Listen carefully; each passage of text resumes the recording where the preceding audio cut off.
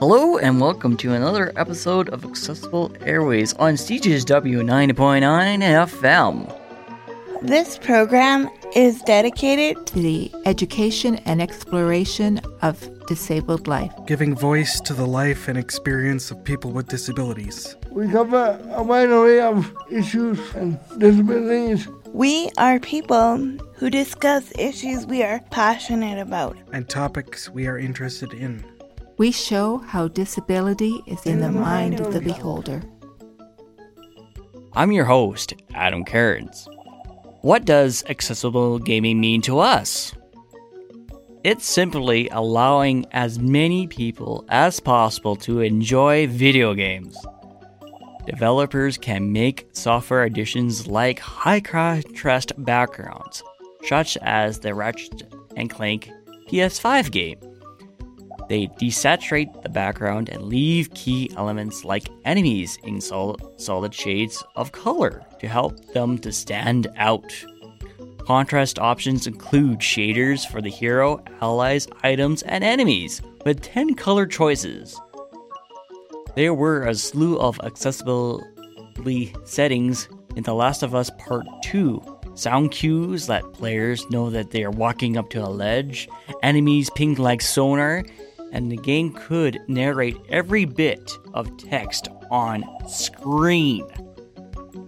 Or for the hardware accessibility features, Xbox games allow you to use an adaptive controller with different buttons and different settings to use.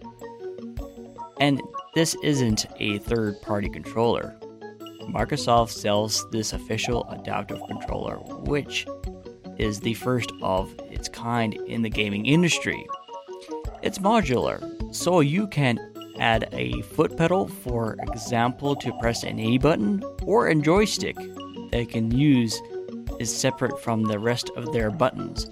Designed primarily to meet the needs of gamers with limited mobility, the Xbox Adaptive Controller is a unified hub for devices that helps make gaming more accessible. Input from the advocacy groups has helped shape the design, functionality, and packaging of the Xbox Adaptive Controller. The first interview is with Alex. She is visually impaired and give you a good idea on her abilities and limitations. She uses a cane while walking outdoors and needs a minimum of a font size of 16 on printed paper. Alex also has one fully functioning hand, while her other hand has very limited range of motions and dexterity with her fingers. Playing a game with one hand and attempting to use both analog sticks on a controller is very, very difficult. But that doesn't stop her from enjoying video games. It just requires her to get a little bit more creative. So, welcome to the Accessible Airwaves there, Alex. Mm-hmm. Could you tell me a little bit more about your vision impairment? My vision impairment is more peripheral with games because I can't see from the sides.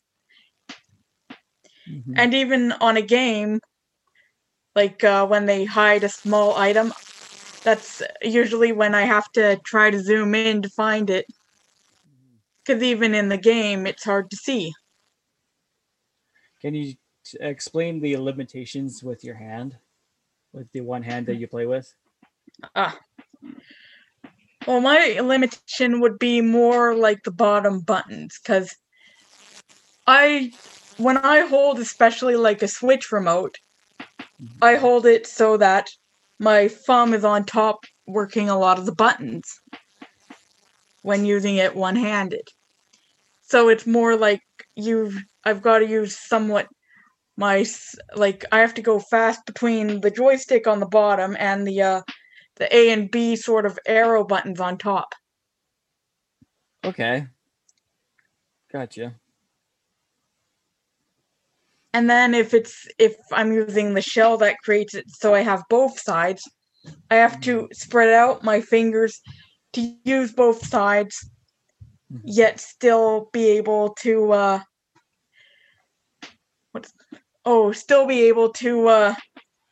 move it so that I can see everything on the screen.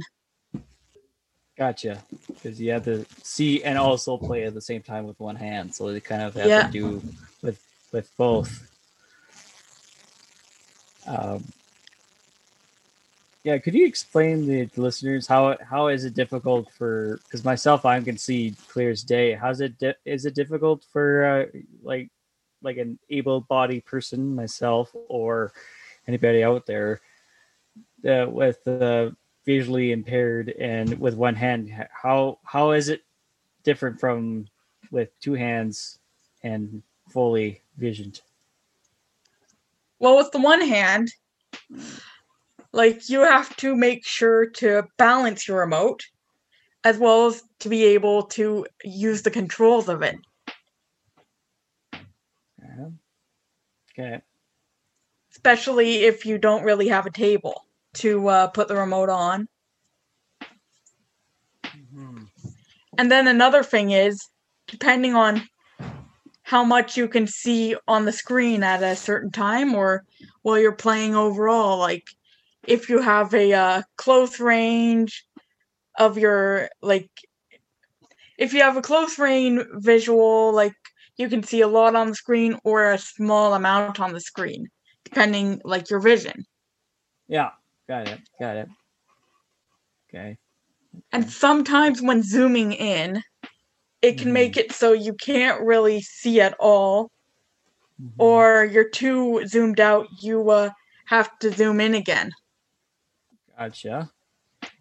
Okay. Because the zoom itself, that button is kind of like if you're using the toggle remote and you're trying to just get it right, but you keep juggling it around. Gotcha. So you kind of have to do a lot of things at once. Yeah, it's kind of like taking the perfect picture, but you can't get it still enough camera. Gotcha. So what kind of video games do you play? The games I play are mostly like Mario or Pokemon. And and racing games. Okay. What kind of settings do you put on your console? I guess. For those I didn't really use much settings. I used I just tried to use the remote depending on if it would have an advantage in the game or not. Okay. Like in something like Mario Kart, you can hold your remote sideways if it's the one piece and just turn it like a race car, like if you had the wheel accessory. Okay. Got it. Gotcha. Could you please tell the listeners how hard is it to use one hand to play video games? It depends on the game, I think. Like, if you have something like either a battle game like either Zelda, or even if you do stuff like Minecraft and Halo, it's depending how fast you have to be to react to if there's a character attacking you, or if it's more slow, like you're just walking around and exploring. Gotcha. So it's how fast you can react to your character, or if you just have it easy and you just discover and you just don't have to worry about just being taken out, game over. So the role-playing games are a little bit easier than the action ones. Yep. And even the racing ones are easier. It's just if you don't want to lose. Gotcha. Like the one of the first Zelda games they put on Switch, which was the Breath of the Wild, had really like they make it more realistic, but with the graphics, but it's harder to actually see them. Mm-hmm. And So, depending on the like in certain games, if you're trying to find like a little item, like if your character runs by it or you're just looking for this item, they're hard to find because you can't really see them. Mm-hmm. So how do you see them? Do you make the picture bigger or make it easier to see for you when you're doing this game, for example? Sometimes if they have a zoom in mode, it does work. But if not, you usually have to circle around that area with your character until you find that item. Okay. Are you learning about new settings as you play other games that you buy or play along? Yeah, when I originally bought Mario Kart, I didn't know and sort of discovered that I could use my remote like one of the steering wheels you buy.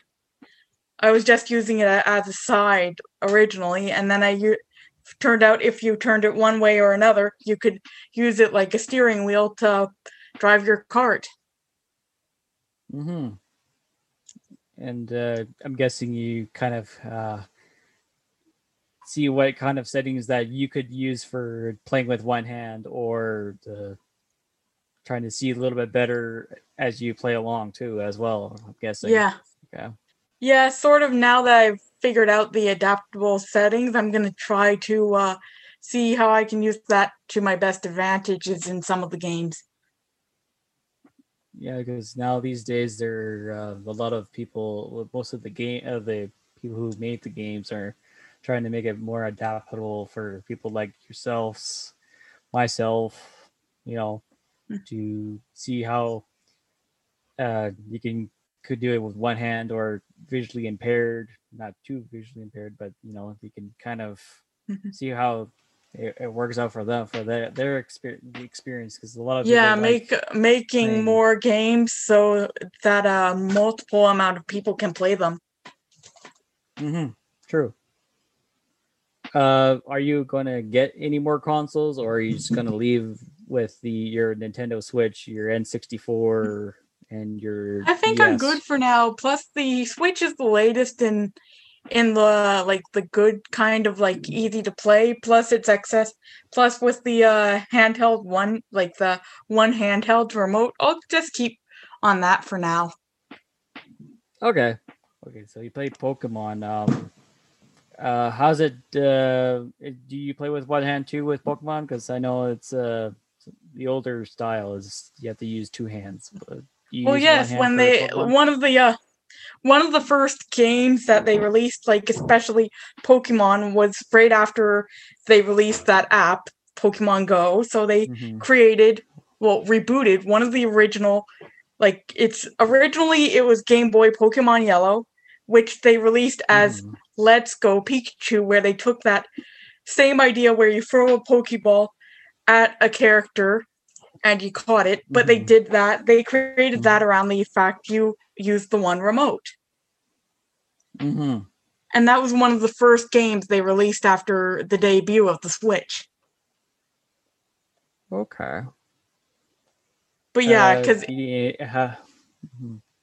that was the whole idea of the Switch was making it more accessible, especially under Nintendo.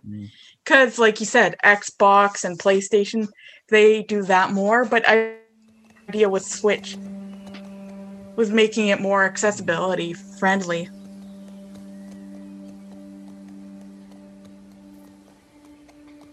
You're tuned into Accessible Airways, and we're talking about accessibility in gaming.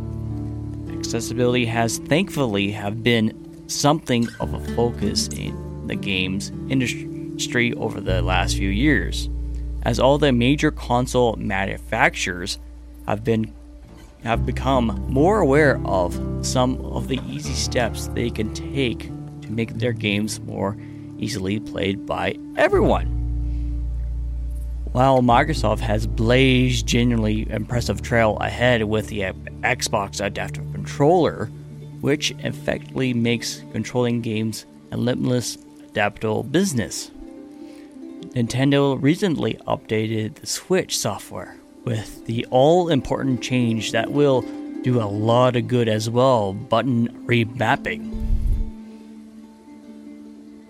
This essentially means that you can now change which buttons activate which functions on the Switch Joy-Cons and the Pro Controller from the main Nintendo switching, which is hugely useful for certain buttons on controller are harder to use, such as the triggers.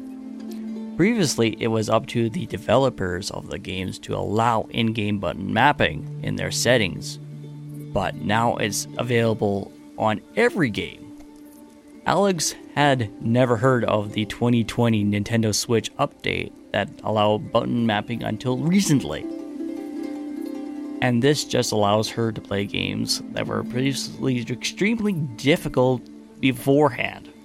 Online people share different button mappings for one-handed players for specific games. What all these developments lead to a better gaming experience for everyone?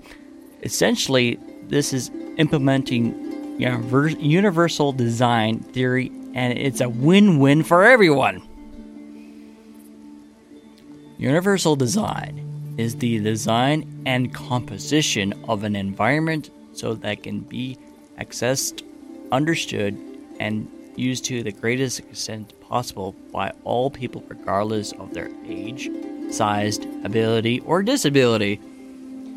If an environment is accessible, usable, and convenient and pleasure to use, and everyone benefits. Context of gaming. Impressive contributions have been made to accessibility and allowing as many people as possible to play. Let's take the Switch for example. Alex can now reconfigure buttons and allow her to use one Switch controller. If a pro gamer wants to reconfigure a button to their own choice, now they can. If I sprain or break a finger, at least I now can change the settings on the controller. PlayStation and Xbox does not have this ability to universally remap buttons, but we're hoping in the near future this happens. Do you play on the your TV or on the handheld device? Both, but again, it's if you can zoom in, it helps, but even on the handhelds, it only goes so far. Gotcha. So probably the TV's a little bit better, I'm guessing. Yep, but still, again, you got to zoom in depending how big or range you have to look around. Gotcha. What things should the game producers do for you to make games more accessible for you in the future? I think it would be interesting if they included in their games like a review sheet that they could submit if they like to that gaming company about the game they've played. Mm-hmm. Like after they play it and save it like to a certain percent, like 5 or so percent, a review sheet shows up. Okay, so something that's kind of gives it a 5-star review kind of thing. Yeah, and you could add like a comment or anything with if they need improved. Mm-hmm. What's has been the most frustrating game to play, and why is that? I think it would be some of the Lego games. Okay. Because they make it so hard to even make it so you can understand what your character does or what direction you're supposed to go, or even just using the controls to do different actions. Because sometimes, especially with Lego games, you can create stuff out of the Lego blocks, but you don't know how. Mm-hmm. Gotcha. So the Lego ones are a little more difficult for you, especially because you have to kind of figure out what kind of settings that you need to use. And usually those settings, like the buttons, have 2 different purposes. Mm-hmm. Gotcha. What do you think about the new high contrast background in the new Ratchet and Clank game. They desaturate, turns it to black and white, and the background and leaves the key elements like enemies in full color to help them to stand out. Contrast options will include shaders for the heroes, allies, and enemies with 10 color choices. It depends your sight range with the background color, because depending on the background color scheme, if you could change some of those colors so that your sight does not get, like, you can see it better than worse, because in some cases, like, if you can see with like brighter colors or darker colors, it will blend together and not really be of use. So if you could change some of those colors depending on your sight range, then it would make it easier.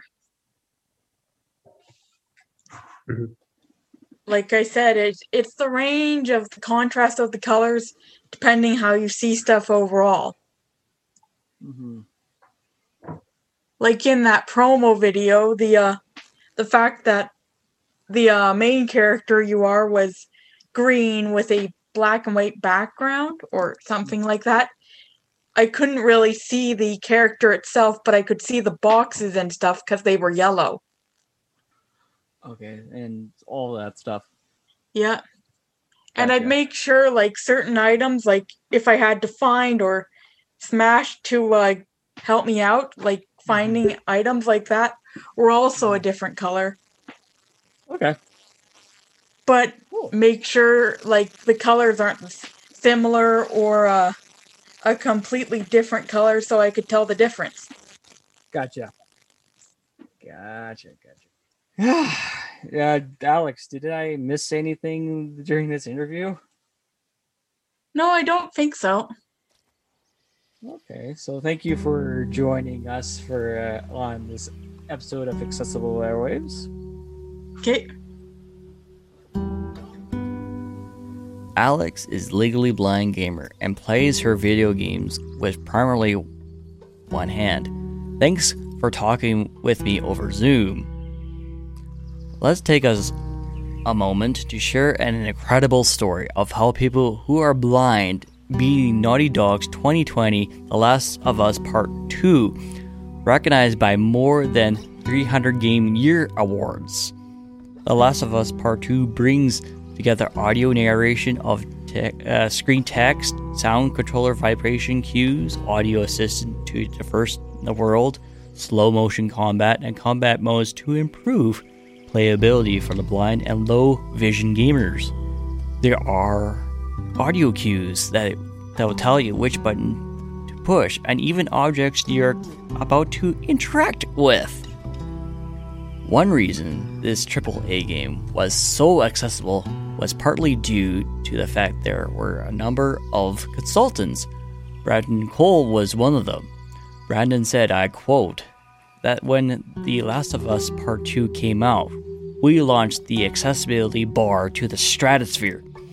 No Epic game has ever done this, especially on this scale. It is finally a game made by a developer who cares about the totally blind people enough. They did everything necessary for us to play the game to completion. End of quote. Developers with guidance from Brendan oversaw the team that created pre-recorded screen reader narration for every choice players made in the game, from selecting menu items to retrieving and reading notes from the ground. This was a mammoth undertaking. Due to their game engine technical limitation, Naughty Dog created an audio descriptions themselves and hired voice actors to read them, embedding the recordings sampled in 14 languages directly into the action of the game. But they didn't stop there. At their discretion, players can activate an enhanced listen mode, basically a sonar ping for enemies and items. It navigates the player toward either the nearest item or the nearest enemy they're looking for. Have a listen.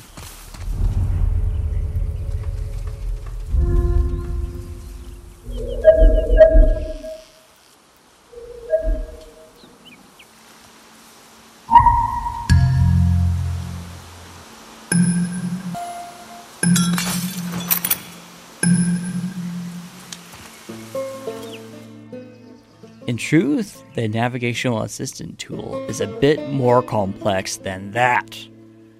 A technique called raycasting lets players manually cast an invisible spherical that scans a range of 30 meters in any directions by holding down the R1 button on the controller to scan the environment. Players can determine their distance from objects and enemies. The duration of the sound they hear upon scanning indicates how far away things are, or if there's anything there at all. After a player knows what is in front of them or behind them, they can push the L3 analyst button while holding down the R1 button to navigate to the nearest waypoint to be a door, a wall, or an enemy. Brandon explains, I quote, "I broke a window, then spent probably 5 minutes trying to get through it, because jumping through a window is a precise thing. It basically means that you have to line up your character precisely with the window, and only then you will jump with the jump button and actually bring through. Otherwise, you just be jumping in place," end of quote. To alleviate the problem, the developers of Last of Us Part 2 incorporated something called diverse assistance. As certain trouble spots, hard-coded triggers predict users' intentions and automatically perform actions, such as jumping through a window or over a hole. The feature available as custom configuration option or default settings for users who select the Game Vision accessibility mode is one of the reasons Cole said he's able to play the game to completion without human assistance 6 times. The game has 3 main presets, each activating a bunch of accessibility options for different kinds of players. The 3 presets include vision, hearing, or motor accessibility modes. Many players who are disabled have praised The Last of Us Part 2 for allowing them to play AAA titles, and we're hoping to hear more games adding these features in the future. We leave with you one song from The Last of Us Part 2. The protagonist of the game, Ellie, sings a cover, "Take On Me" by the Aha. You have been listening to Accessible Airways on CJSW 9.9 FM. Thank you for tuning in.